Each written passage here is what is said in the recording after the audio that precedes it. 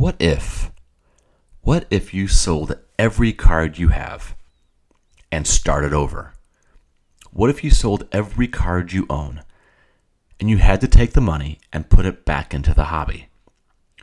You couldn't use it to pay bills or buy a hot tub or take a vacation or invest or give to charity. What if you hit the reset button? Knowing what you know now compared with what you knew a year or 3 or 5 ago, in what directions would you take your collection? Would you buy some of the same things? All of the same things? Or would you completely start over? That's what I've been thinking about the last couple of weeks. And that's also the subject of this episode of The Shallow End. What if you had a good old-fashioned do-over? It's a lot to think about, but it can be fun too, from the proper perspective. I'm Dave Schwartz, and on Instagram you can find me at Iowa Dave. Today, we're just going to let our imaginations run wild. Some episodes explore our curiosities. Some are just for fun. Some are hard to categorize. But this one is for daydreaming.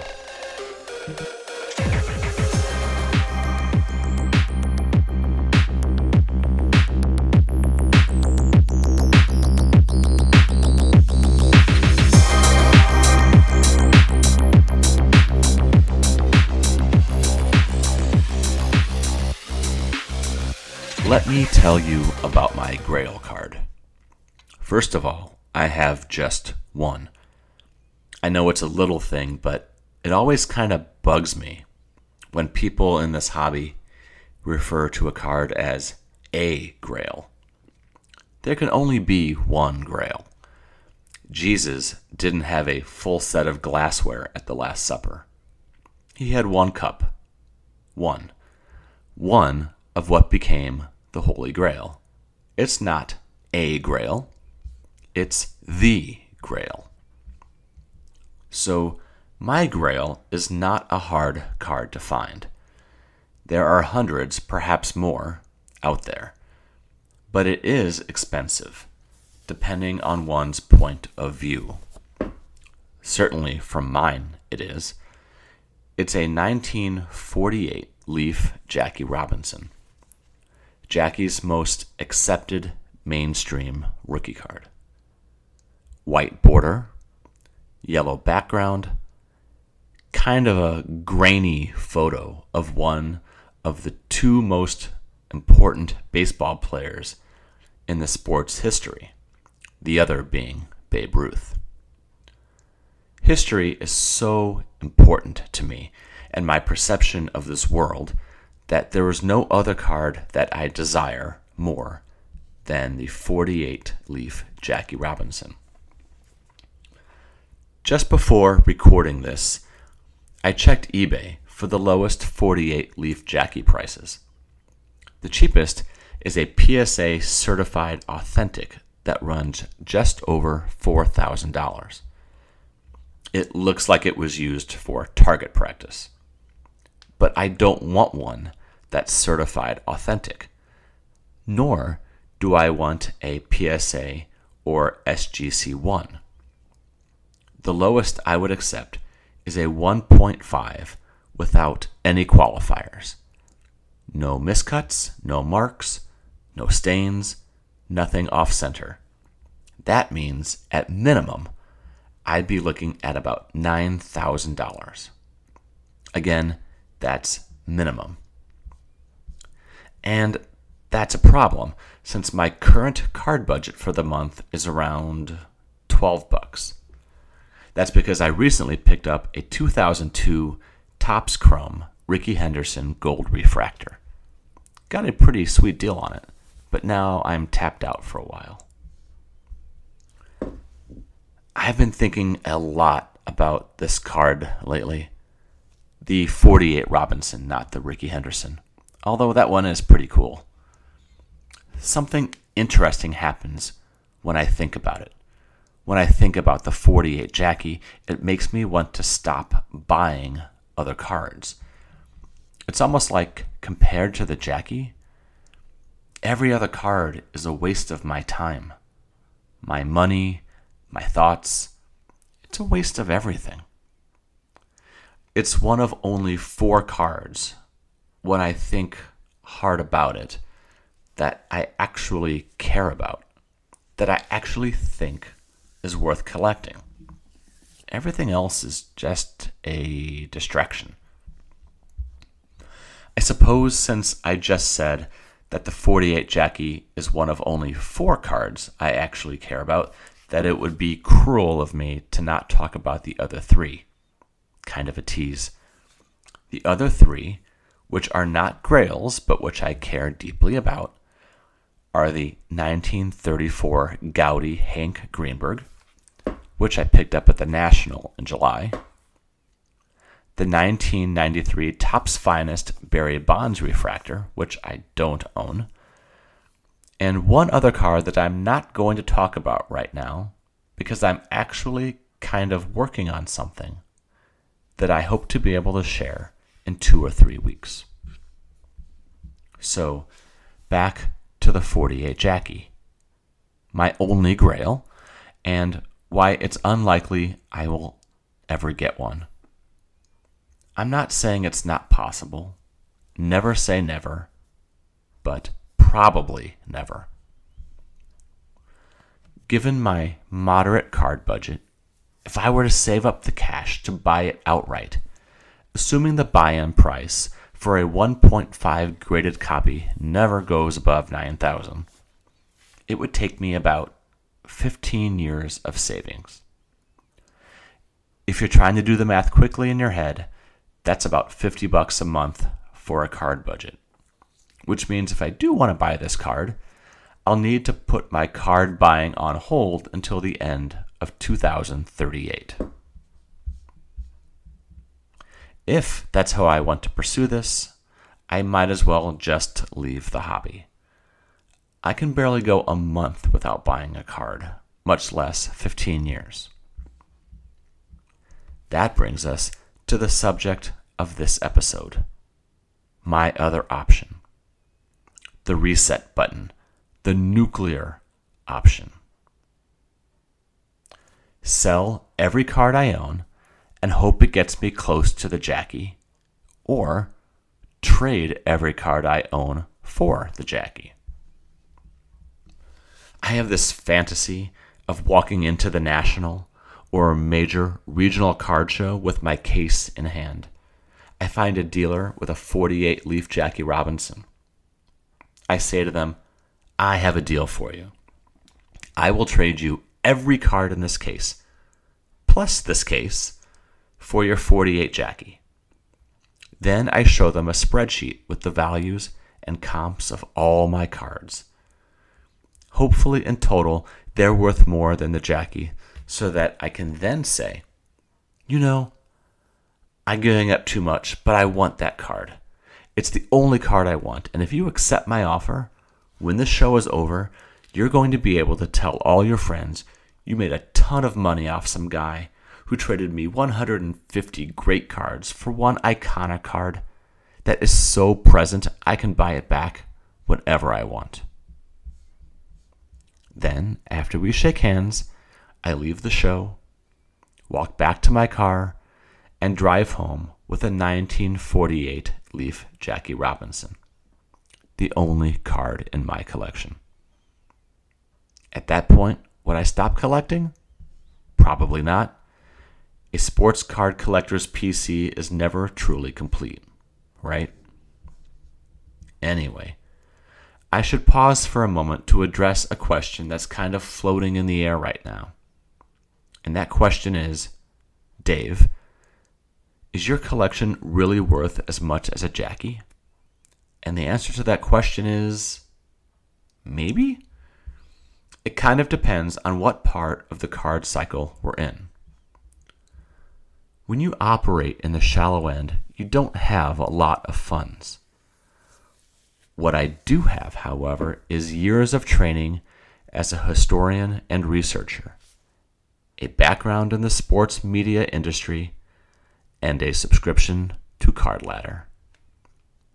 I've actually had a decent amount of success identifying athletes and cards that collectors want before they know they want them. I'm not saying that to brag, it's just how things have worked out, especially since I'm working off such a small budget.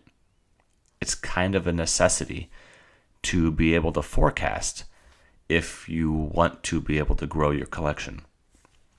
Plus, I have been really lucky to have 3 people in my hobby experience who have really helped me know when to buy and sell. The first is Jason, who works at my LCS. He taught me that a great way to build a hobby war chest is to remember that only about 2% of all collectors are the ones you see on IG trading in high-end cards.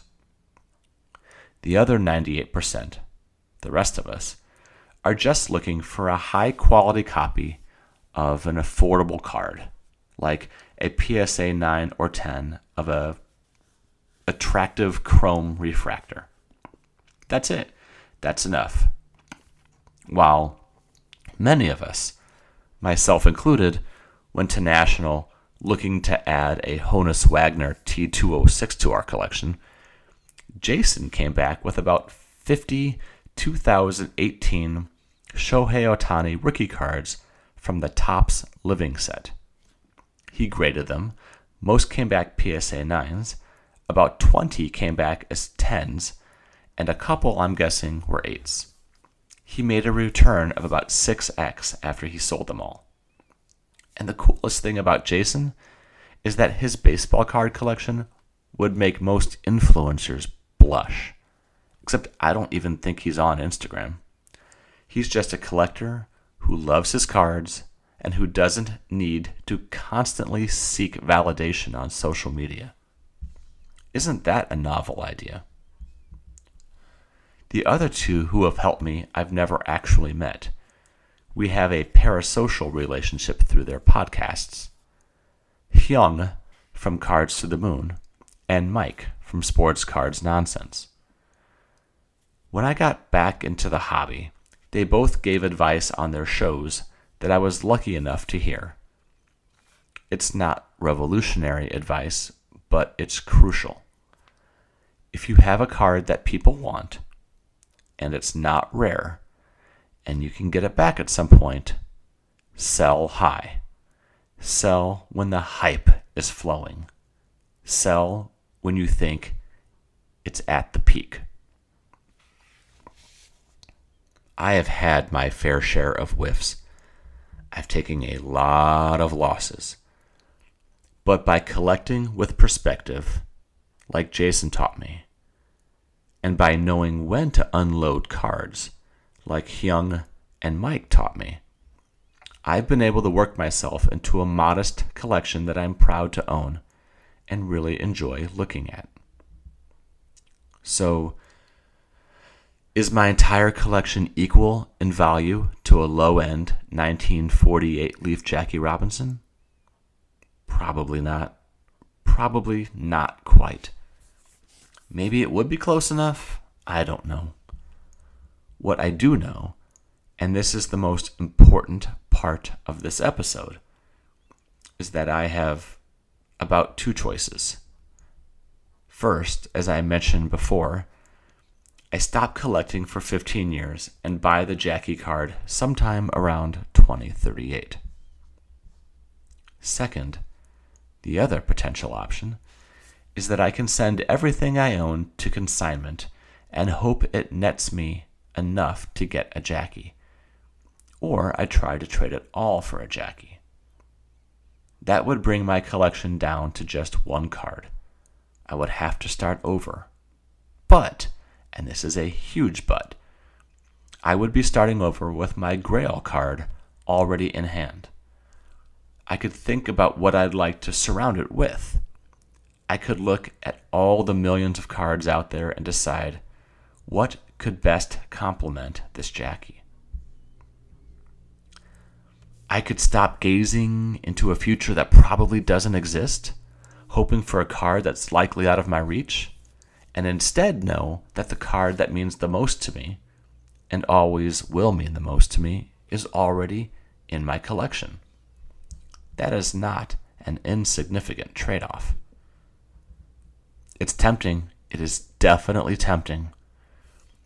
The Capital City Card Show, the largest show in the state of Iowa, is this weekend in Des Moines. It's twice a year, about 220 tables. When I went last March, I saw 1948 Leaf Jackies in at least 3 different showcases. Believe me, during my long drives to work each day, I slip into the fantasy of trading it all, trading everything I have for a Jackie. If I want to give it a shot, it's going to have to be this weekend, the next Capital City show in March of next year, or in Cleveland at the 2024 National. I probably won't, though, and here's why. 2 reasons. The first is practical. When I really think about it, when I add up the values of all my cards, collect card ladder comps, and merge them with other hobby resources, I'm not sure I have enough yet to tempt a dealer to say yes. I don't think my collection is equal to one 48 Jackie. The other reason ties back to something I talked about earlier, and that is I'm working on something right now to acquire another member of my Big Four, the one I'm not yet ready to talk about until it's in hand. If I can pull that off, it further changes the equation because it's going to put yet another card in my collection that I don't want to move, the other being my 34 Gaudy Hank Greenberg.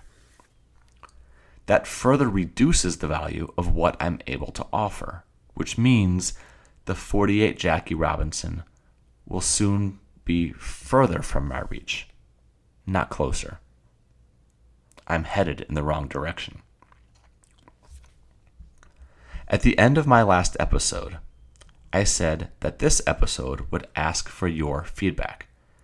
So I'm asking you now, what would you do? What would you do if presented with the following 3 options when it came to acquiring your grail? And yeah, I'm asking you to put yourself in my shoes.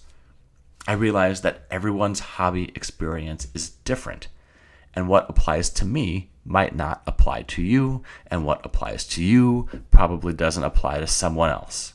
Let's just roll with it, though. This is a thought experiment. Here are my 3 options. 1, sell everything. Hit the reset button and start over with the 1948 Leaf Jackie Robinson, my grail, as my new first card. Number 2, don't change a thing. Keep having fun collecting, keep buying cards that are fun, make me happy, and scratch that nostalgic itch, despite knowing that the Jackie will most likely never happen. Or 3, take a 15-year hobby break while I save up for my grail card. That's it for this episode. I sure do appreciate you making time to listen. I do not take your time and attention for granted.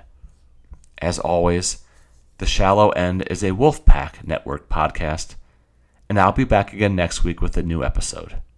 Until then, take care.